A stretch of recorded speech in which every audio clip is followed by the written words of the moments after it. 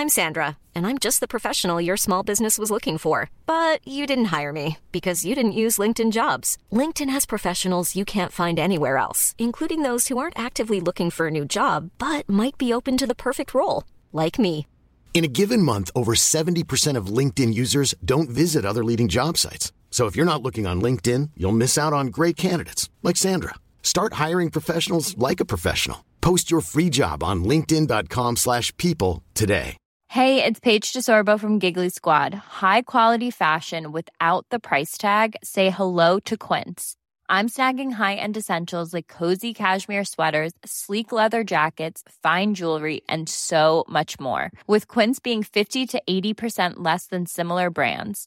And they partner with factories that prioritize safe, ethical, and responsible manufacturing. I love that. Luxury quality within reach. Go to quince.com/style to get free shipping and 365-day returns on your next order. Quince.com/style.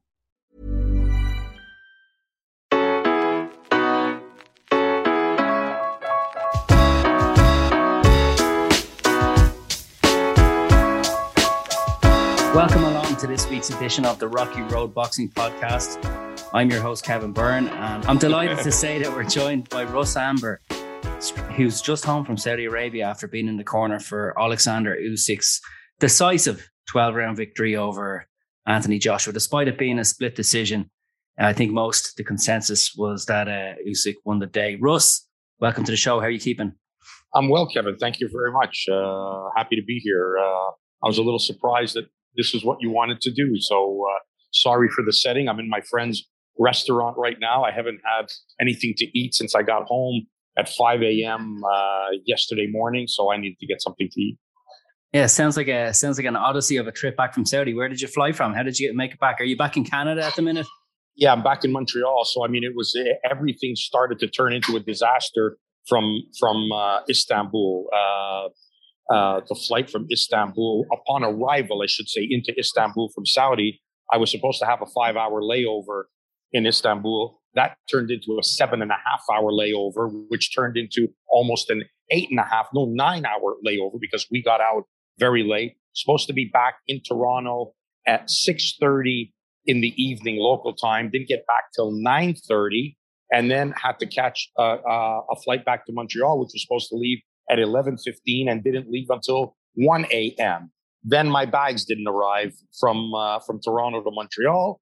So I stayed for an extra hour and a half at the airport, hoping they'd be on the next flight. They were not. End of story. I didn't get home till 5 a.m. without a bag. And now they delivered one to me and there's still two missing. So yeah. What's in the missing bags? You know what? In my bucket, my laundry, the bucket for the corner, my laundry. A lot of my boxing stuff. That's what's but safely returned is my snooker cue. So my bag that had my snooker cue in it is back. Happy days. It sounds like you've had a rougher couple of days in Anthony Joshua. Oh, I wouldn't say that. Listen, I don't think that people quite understand the magnitude of pressure that is on fighters, especially fighters like Anthony Joshua, who carry the weight of a nation on their shoulders. And, forget about the haters, because haters will hate and there's nothing you can do about it. And most of them have absolutely no class or understanding of what it means to put yourself out there on a stage and fight and carry the weights of millions and millions of people who love you and you want to perform for them. It's very difficult. It's difficult in the case of what Usyk had to do, and it's difficult in the case of what AJ has to do.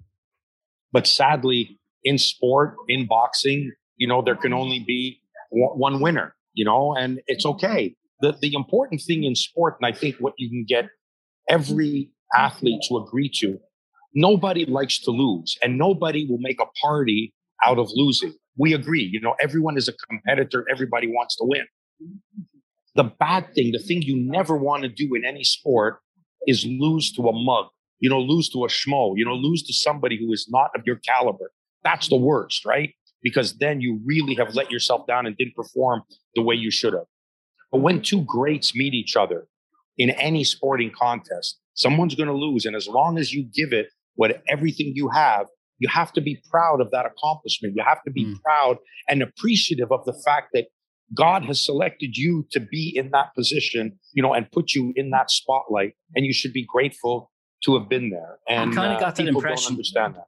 You kind of got that impression from Joshua, though, when he said across the ring during that kind of, I guess you could call it a bit of an emotional meltdown, having lost for the second time to Alexander Usyk. And he said, "How did you beat me? How did you beat me?" Can you bring us into the chaos in that ring in Jeddah? Listen, first of all, it's been badly posted, and editing can be a bad thing, right? They can make things look very bad. He was being very respectful to Usyk. Now, Usyk has limited English, obviously. He has just a few words, but he makes himself understood very, very well. And he said to Anthony in a moment of pure respect, "You're very strong. You're very strong." Now, this was to encompass all of Anthony Joshua, physically, mentally. that how courageous of a man he is. I know what Usyk means when he says certain things. And of course, he also meant, the physical strength as well. And that's when Joshua says, "But strong doesn't matter. Look at you. You're not strong. How did you beat me? It's about skills," and he was saying, in his way, was telling Usyk how you have outstanding skills, my friend. You're very good and you beat me. Despite the fact that I'm bigger than you and stronger than you, you succeeded in finding skills to beat me. And I thought that was utterly complimentary of the guy. I have absolutely no issue. And I don't know why anybody would be hating on Anthony Joshua for making that kind of a statement. People just want to find things to hate on people for. People are so jealous of people's success and of what they do. And it's sickening sometimes to be involved in this sport. And the fact that social media, anybody has a platform to crap over on anybody else, to say whatever they want, be as disparaging as they want. And there's no consequences for that. And that's not right. When you say something, you have to be prepared to say it to their face. And all those people would never be prepared to say that to AJ's face. And I think AJ has carried British boxing, has been the face of British boxing. He's a 2-time heavyweight champion of the world. He avenged his loss to Andy Ruiz. He beat Klitschko. How can you? He's got your respect, Russ. He's got your respect. Yeah, sure he does. How did you get involved with Usyk in the first place? He was on a show. They were looking for fights. He was, I think, he had 9 pro fights at the time, and they had there was a show that he was fighting on in the States. And because I worked with Loma, his manager Egis Klimas asked me if I wouldn't mind working with him as well as a cut man and hand wrapper for the fight that was to be his U.S. debut. And of course, I said yes, and we became instant friends. And he's one of the greatest humans I've ever met in my life, regardless of sport. He's one of the greatest humans I've ever met. I did a piece for a British website called Boxing Social, and I did an interview with them, as I'm doing with you. And they asked me how I thought, what I thought about Alexander, as you have. And I said, the ultimate compliment that I can pay to him as a father of a daughter, I said, Alexander Usyk is the kind of man you wish your daughter would bring home, right? Which I think is like kind of an ultimate compliment from a father, and to say something about somebody else, right? I mean, how do you find something bad in that? Really, Greek out? Absolutely. Go look at the post on Instagram and look at the comments that were left afterwards, saying I was gay and that was, well, let's see if he'll bring his daughter to AJ after he beats him. And, the hate that came back from that after you're trying to say something nice about the guy, it's sickening, and it makes you not want to do these kind of interviews, makes you not want to talk to people and be on social, because all you do is open yourself up. No matter how good or how pure and clean you want to be, somebody finds a way to shit on it, and it's bad. So it's not headed in a good direction. Well, I try and ignore those kind of comments, but I guess you're up there to be shot at when you're involved in such massive fights like the heavyweight championship of the world, and people will always have opinions and use social media to just crap on you and crap on things that you say. But what is it about his personality that makes you think this would be a good son-in-law, or that he's one of the greatest human being, sport aside, that you've met? He's just a man of character, a man of conviction, a God-fearing man, and not just a pretend God-fearing man. Like, he is a religious man. He has beliefs. He carries out those beliefs. He's got an outstanding sense of humor. He cares about the people around him. He cares about what people think about him, especially in Ukraine. He just has everything going for him, that he lives by his word. He's a man of his word. He's endearing. He has a charisma about him. Like, all these things I'm saying, it just is. He just is. It just comes off of him, of what a good man he is. It doesn't matter that he's a boxer. You could have a good vibe off him. You don't even talk boxing. You're just talking about family. He talks about his kids. He talks about experiences, about driving a car. It just comes off sincere and heartfelt. And that's the kind of man that he is. And he's mentally, I can't say that I have met anybody as mentally strong as him. Him and Loma have a level of mental strength I have yet to see in other fighters before. I mean, I didn't know Muhammad Ali personally, but that would be how kind of far back I'd have to go to that kind of conviction of a man. And you have to have conviction as a man. And if you remember correctly, or you might be too young to remember this, but during the whole time, Ali's career, and everything he did, the thing that stood out to me the most in his career wasn't his boxing. It's when he was a young man, and he said he was prepared to face machine gun fire before denouncing Elijah Muhammad and the religion of Islam. He was in his early 20s when he said that. That was his convictions as a man. That stood out to me more than anything he ever did in the ring. Yeah. And that conviction went his whole life. Does your kinship with Lomachenko and Usyk kind of also come from the fact that they were such high-grade amateurs? And you come from amateur boxing stock yourself, I believe. That's probably the first love. Yeah. Olympic champions. I think you know what? Like, that's funny that you say that, Kevin, because for me, there was never a distinction between amateur and pro. I loved boxing. I love boxing. And of course, when you start, you've got to start as an amateur. So whether you're a trainer or a fighter, you start off and you're building and you're learning your trade, and you do it primarily in the amateur ranks. I was lucky that the first corner I ever worked, the first two corners I ever worked were a pro corner. But after that was just working the corner. But being in the gym and training fighters, you do that, of course, in the amateur background, and you have the history of going through the amateurs. And whenever I'm with my dear friend Roy Jones, we talk a lot about because we came up in the amateurs at the same time, me as a coach, but him as a fighter. And we talk about our times in amateur boxing and the fighters that were around back then, and who was good, who wasn't, who went on to be great fighters as pros. And myself, John Scully, and Roy always talk about our history in amateur boxing. And you've got good links to Irish boxing through your amateur connections as well. You were like the Canadian national coach. Did you come on trips to Ireland with your team? You were hardly involved when Gatti fought Wayne McCullough by any chance?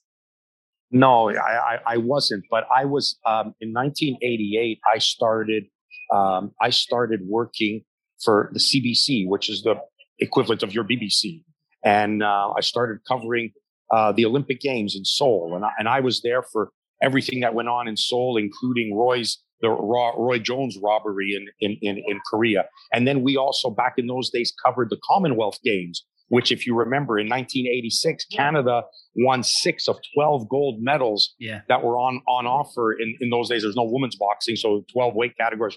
Canada won 6. In the Commonwealth, Canada was the Cuba of the Commonwealth back in those days. We had a great team. We finished with 3 medals at the Olympics in 88. Those are phenomenal numbers for a country like Canada. I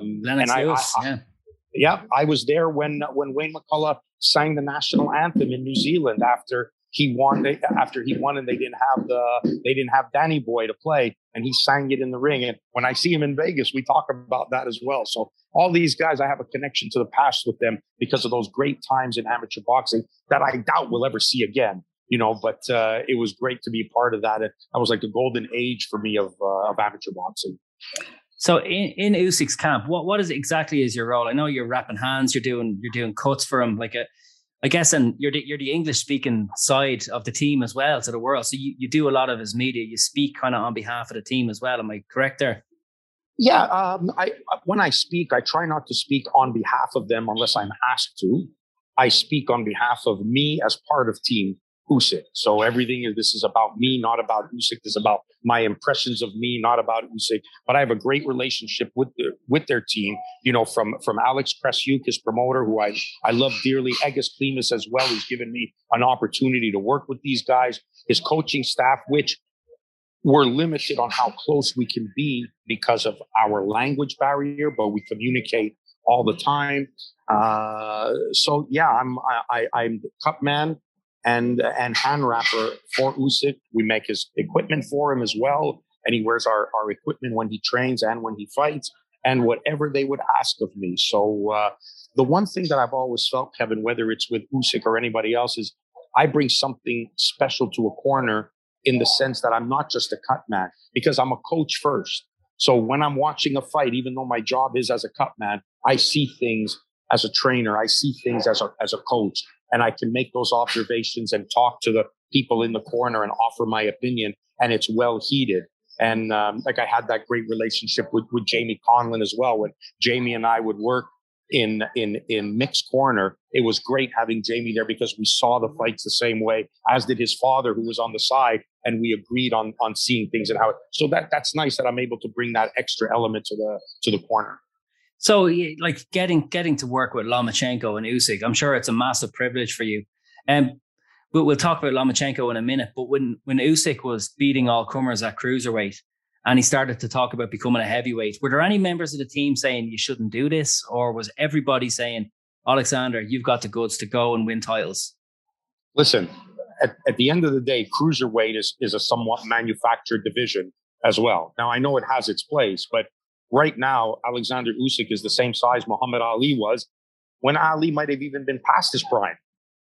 You know, like at 225, he's he's as big as Ali was, and the way heavyweights used to be. So I didn't think it was a problem. And my hand to God, there's a friend of mine in Manchester in the UK we both have a great craving for Middle Eastern food, and we always go and eat when I'm in Manchester.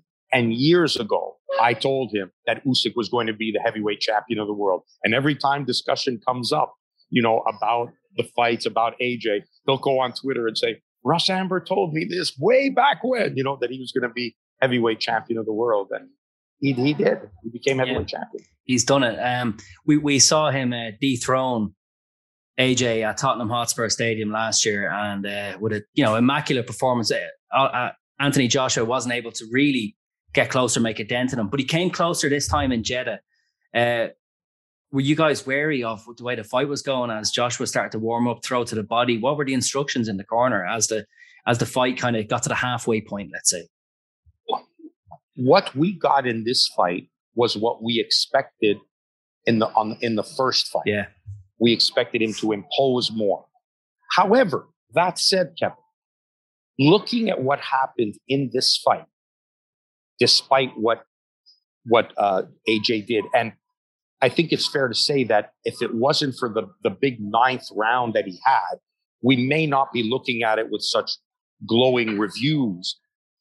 It made the first fight strategy not as crazy as everybody made it out to be. And I think Rob McCracken, if he was the architect of this strategy, might have been onto something, thinking, okay, we have to conserve our energy. We have to be careful. We take our time. We'll outbox him because he's expecting us to come at him. He's expecting us to do this. Maybe we'll just box it. And for all intent and purposes, after 8 rounds, at least according to the judges' cards, he was still in the fight in the first fight. And then I think maybe because of too much movement, carrying that extra weight, and Usyk making you fight at a pace that you don't always want to fight at. I'm sure you can ask many opponents about this.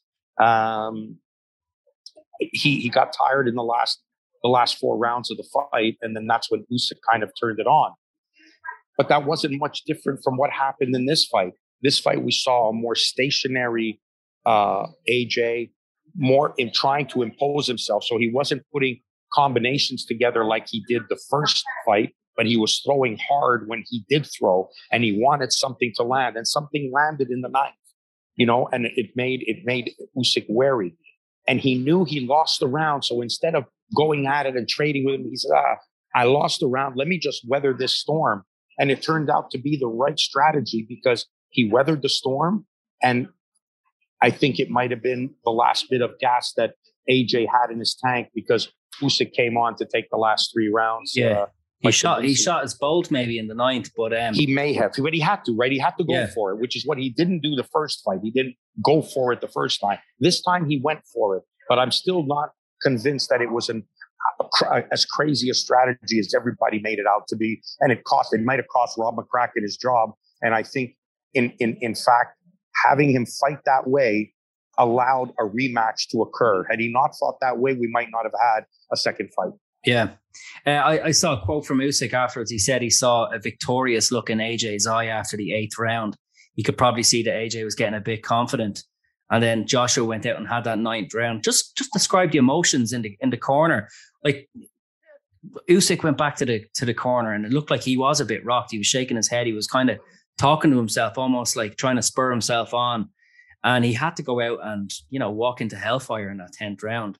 But talk to me about the emotions in the corner at that stage. How do you G him up? Do you leave him alone? Do you just let him G himself up? Because he's a champion, I knew he was fine the way he walked back to the corner at the end of the 9th round.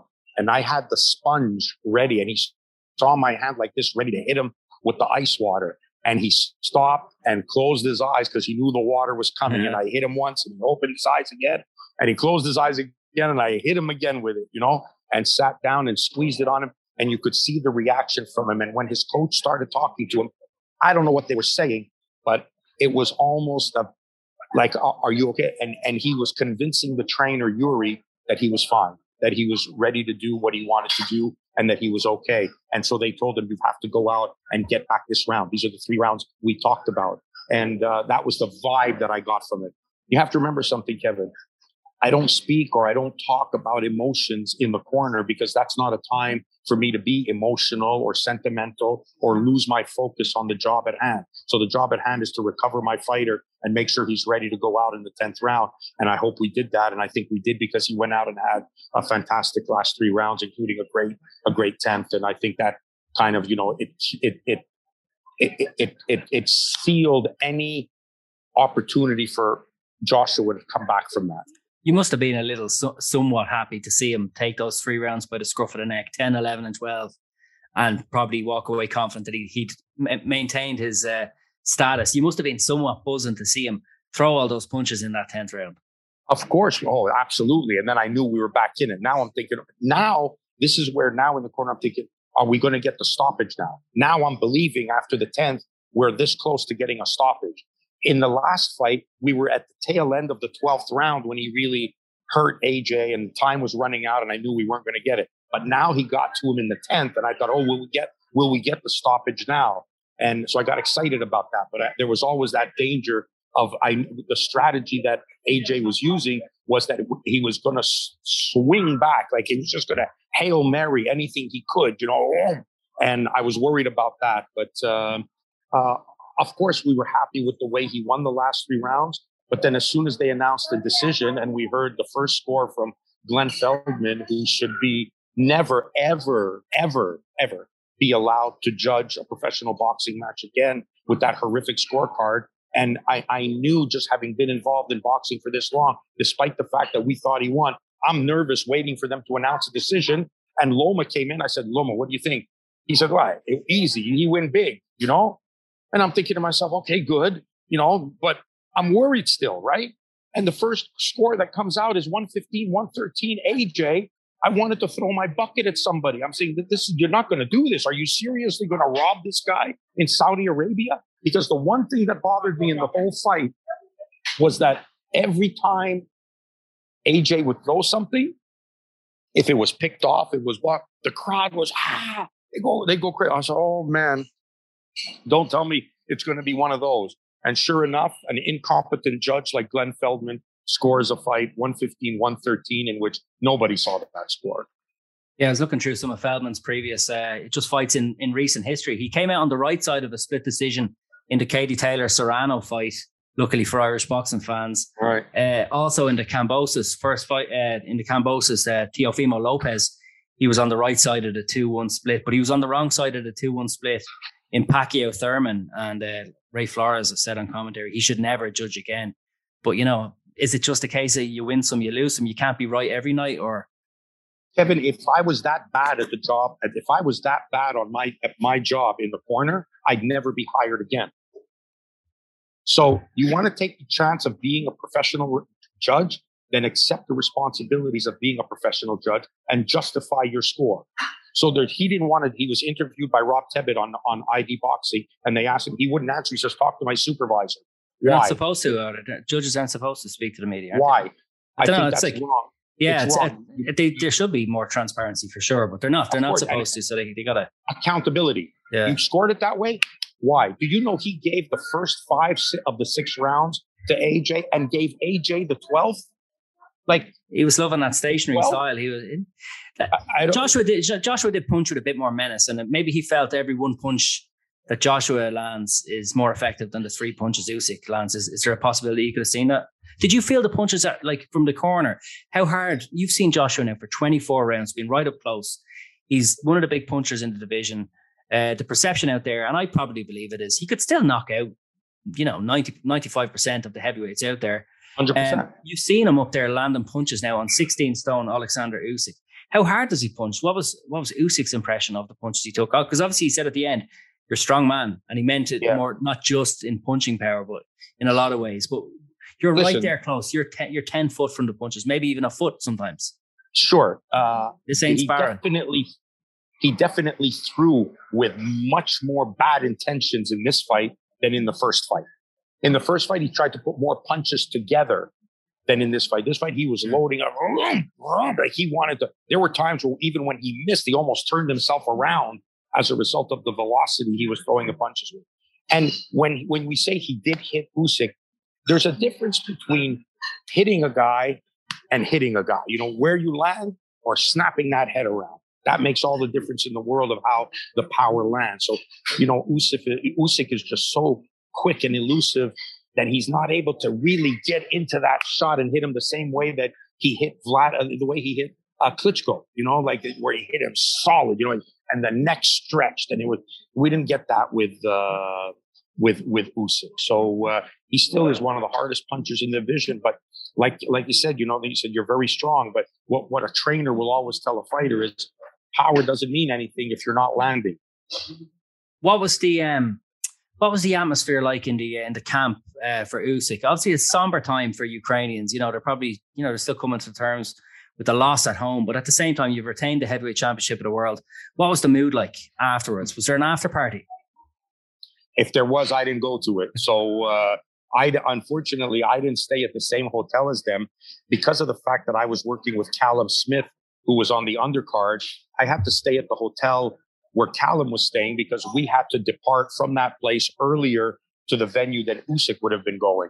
So if there was a party afterwards, I wasn't part of it. Not that I'm usually a party going guy. I'm happy about the win. I know the team was very happy.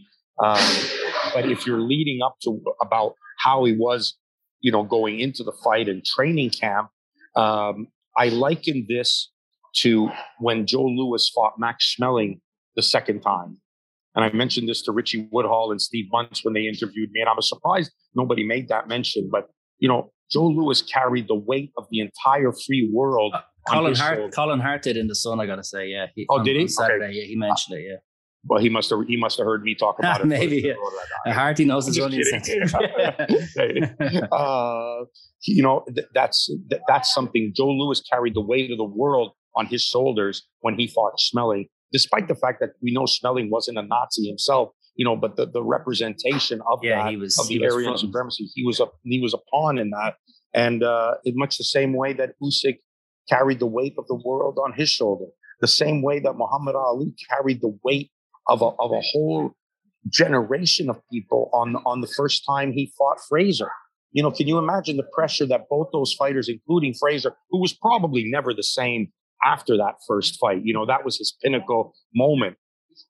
That's what sports is. That's what those defining moments are, and how you handle it afterwards. And I think AJ would be well served to realize just how great of a champion he is, what he has become, and carry himself as such, and that he doesn't need to feel sorry for himself or be heartfelt or heartbroken for his performance any more than Muhammad Ali was after he lost to Joe Frazier. What's Alexander Usyk's Joe Frazier 1971 moment? So has it already occurred, or is it Tyson Fury? Is that fight going to happen next? It looks like it is. What's your read on it? You would hope it will, right? But you're trying to negotiate with a pigeon. So you don't know what Tyson's retired, not retired. Yes, I want to fight. I want to fight for free. No, I want $500 million.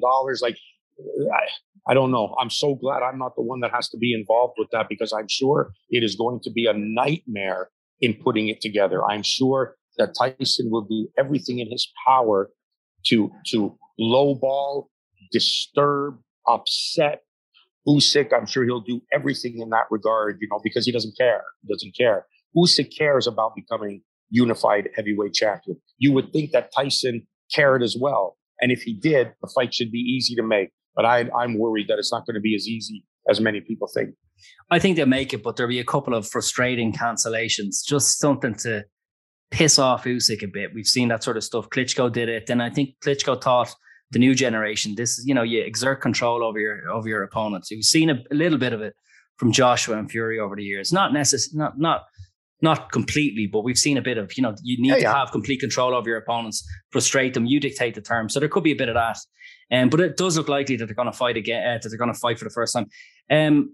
Even when Usyk went up to heavyweight, I said he's going to beat Joshua, he's going to win a world title. I was sure of it. But I felt then, probably as a lot of people do now, Tyson Fury is a whole trickier customer, because he offers a completely different skill set to what Anthony Joshua can. And it's a hard night's work for Alexander Usyk. He's obviously very confident he can win the fight. He called for Fury straight after. He said he doesn't want any other fight other than Tyson Fury. What's your take on that fight if it gets made? I think you're right. I think Tyson Fury is a problem at his best. Tyson Fury would have been a problem for any heavyweight in history. Larry Holmes, George Foreman, anybody. It would have been a tough night, because on his night, when he does what he wants to do, he really surprises me as a fighter in the size that he carries and how nimble and flexible and agile that he is. It really is a surprising sight to see. So yeah, it will be a tough fight, but Usyk, for some strange reason, has the ability of solving puzzles, and let's just say that Tyson Fury is going to be another puzzle, and let's see if Usyk can solve him. I like Usyk's chances. I like what he brings to the table, and I've said it before this fight that he will beat Tyson Fury, and we'll see if I'll be right or not. Yeah, could be wrong. It's happened before. Yeah. He's got to take a bit of solace from maybe watching Steve Cunningham all those years ago dropping Tyson Fury, himself a former cruiserweight champion, of course. Mm-hmm. But Fury looks like to be a different animal at the minute under his new coach, Sugar Hill Stewart. So he's punching hard, he's dominating fighters, and he's looking pretty good. So I think it's a fight to look forward to, all right, and we will see it made one day. Just a quick word on Lomachenko. Have you got any idea if he's fighting again soon? Like, there's so many great challenges out there for him. I think the Shakur Stevenson is probably one of the greatest fights he can make in boxing. But there's a lot of opportunities out there from if you can get back in the ring sometime soon. Of course there is. I'm hearing October is a possible date for his next fight, so we're preparing for that. To be honest with you, Kevin, I'm just bitter and disgusted with the state of boxing as it is today. When you look at the talent that's in the lightweight division and other divisions as well, of course, but in the lightweight division, the talent that's there, and nobody fights each other. They just all like to fight on social media. They like to use profanity. Everybody's, you're a bitch, you're this, you're that. They just no respect for each other. They hate each other. Everyone says they can beat each other, but they never fight. They don't fight each other. They all look to go on their own separate little road and be champion of their own little circle of friends. And that's all they're interested in, And you have a guy like Lomachenko who never, ever, ever gets mentioned by anybody outside of the top ranked promotion group never gets mentioned by anybody when discussing Tank Davis, Ryan Garcia, or any of the other top lightweights in the world today. They don't even want it. They use the method of let's ignore it as much as we can, and maybe he'll go away attitude. They won't even recognize that he exists. He'll become 40 years old is what they want. Yeah, exactly. That's what they want. They want to Golovkin him, into disappearing. Exactly. You've worked extensively with Mick Conlan over the years. You were in the corner there for the 12th round defeat, dramatic fight of the year caliber match with Lee Wood. That was a hell of a night. That was one of the low points of my life, to tell you the truth. There are some fights that stay with you, and I'm glad to say, touch wood, I haven't had many, but that was one of them that was just heartbreaking and will stay with me the rest of my life. It was, you never think you're going to be in that dramatic last second loss, in the last round, that you'll be part of that. And just a shot that got away and caught him. And Lee Wood showed a lot of resilience to come back in the fight and showed just how great shape he was after falling behind early in the fight, and then stuck with it and kept trying to come back. And of course, the ridiculous call made by, I think it was the referee was Steve Gray, that ridiculous slip, that he called a knockdown in the 11th round, which was just another horrific display of refereeing when everybody everywhere could see that was a slip. There was no punch that landed. You could say, oh, the guy threw a punch at the same time. But you have to be smart enough to understand, did the punch cause the knockdown? No, it didn't. So stop with, we got touched at the same time. That's just a crap. You could have just crossed your hands, waved it off, and nobody would have said anything. Nobody would have said, how could you not have called that a knockdown? Nobody. And you screwed that up for everybody with a shit call. So, and that has me more mad than anything else, that was made, because that round became a 3-point swing. That went from being a 10-9 round for Conlan to a 10-8 round for Lee Wood, and that's not fair. Do you think it possibly contributed to the way he boxed in the 12th round, which resulted in him becoming exhausted and knocked out? I'm not sure I can agree with that, because we had been telling him from halfway through the fight, stay off the ropes, stay off the ropes, stay off the ropes. So I don't think he did anything in particular in the round that contributed to that. He went to the ropes and he bent one way, and he just happened to bend right into the shot, kept bending to his own left, and he bent into the shot straight where Lee Woods had been trying to land all night, but couldn't. But this time he threw it a little bit lower, and he kind of bent into the shot and caught it on the wrong side of the head and put him through the ropes. I don't think so. I think he was going out there and winning the round the way he was winning the 10th and the 11th. And, I think he was continuing to do what he wanted. I don't think he did anything drastically different in the 12th than he had been doing earlier. So I think he just went out and did what he was doing and got caught on the ropes after not having got caught, to being on the ropes and, avoiding all those shots, avoiding them. And then eventually one Hail Mary is going to get through, and it did. Were you over for the Fela in Belfast this year? I know you were there last year for the scrap with TJ Doheny. I think I read your account of it. And he just said it was the greatest atmosphere you'd ever experienced. It was something special, all right? It was. That was a highlight moment for me as well. And I love being in Belfast. It's one of my favorite trips on the boxing circuit is anytime there's a fight in Belfast. I just love being there, and the friends that I've made there. I was gutted that I couldn't be there this time. So they decided to go with another cut man for this fight. And so I wasn't there. And that hurt, because I really enjoyed being with Jamie and the gang and the family, and I liked working Mick's corner, and I've been working with him for a while now, done a lot of fights, and I felt an important part of the crew, and it was sad not to be there. Yeah. Who are your people in Belfast? Give them a shout out. Well, I got my favorite people there are the people at the Blackstaff Snooker Club. Seamus has the Blackstaff Snooker Club, and that's where I hang out and play all the guys up there and have a good time. And of course, my friends in, Mikey Hawkins and Michael Jr., who I get to see from the Belfast Club, Boxing Club. And that's the Holy Trinity, I believe is the name. Absolutely. 50 years old this year. Yeah. Great club. And I've known Mickey Hawkins since my days, talked about the amateurs, since my days in the amateurs. And now got a chance to meet his son, which I had never met before. We played snooker together the last time I was there. We have a rivalry going. So, is he a bit of a shark? Mickey Jr., who's winning those matches? He can play. He can play. He can play. Yeah, he can play. I had to be on my A game. Who's the best snooker or pool playing boxer you've met? There's a few sharks out there as well. I heard Pacquiao's really good, isn't he? Yeah, I was going to say Pacquiao, but I've never played him. But I hear he's very good. So of the people I've played, the best from the boxing world that I've played, in maybe not in this particular order, would be Liam Smith, Roy Jones, and Michael Jr. Those are the three best that I've played from the.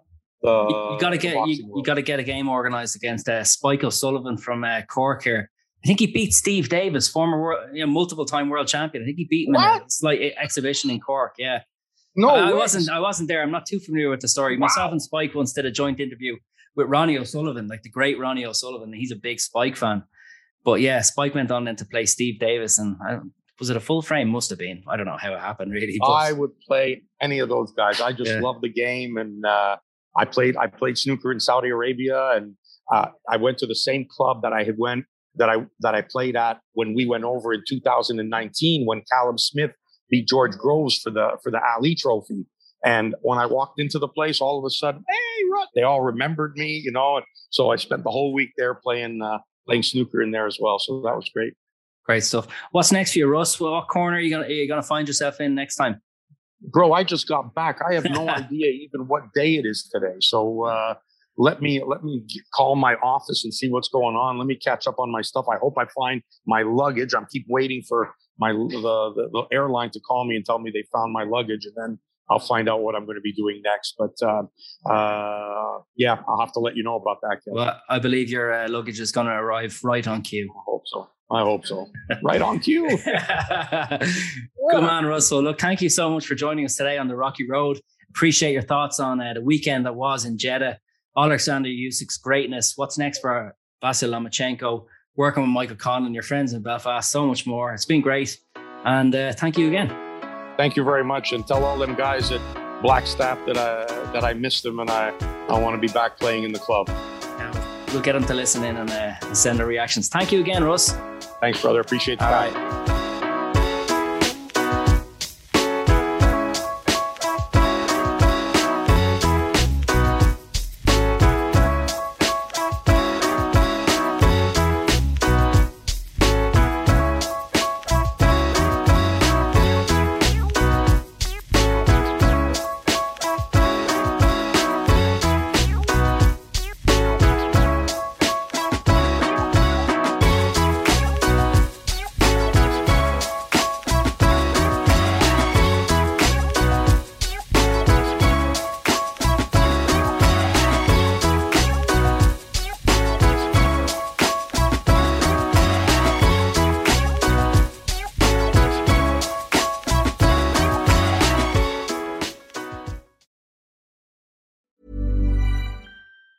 Planning for your next trip? Elevate your travel style with Quince. Quince has all the jet-setting essentials you'll want for your next getaway, like European linen, premium luggage options, buttery soft Italian leather bags, and so much more. And it's all priced at 50 to 80% less than similar brands. Plus, Quince only works with factories that use safe and ethical manufacturing practices. Pack your bags with high-quality essentials you'll be wearing for vacations to come with Quince. Go to quince.com/trip for free shipping and 365-day returns.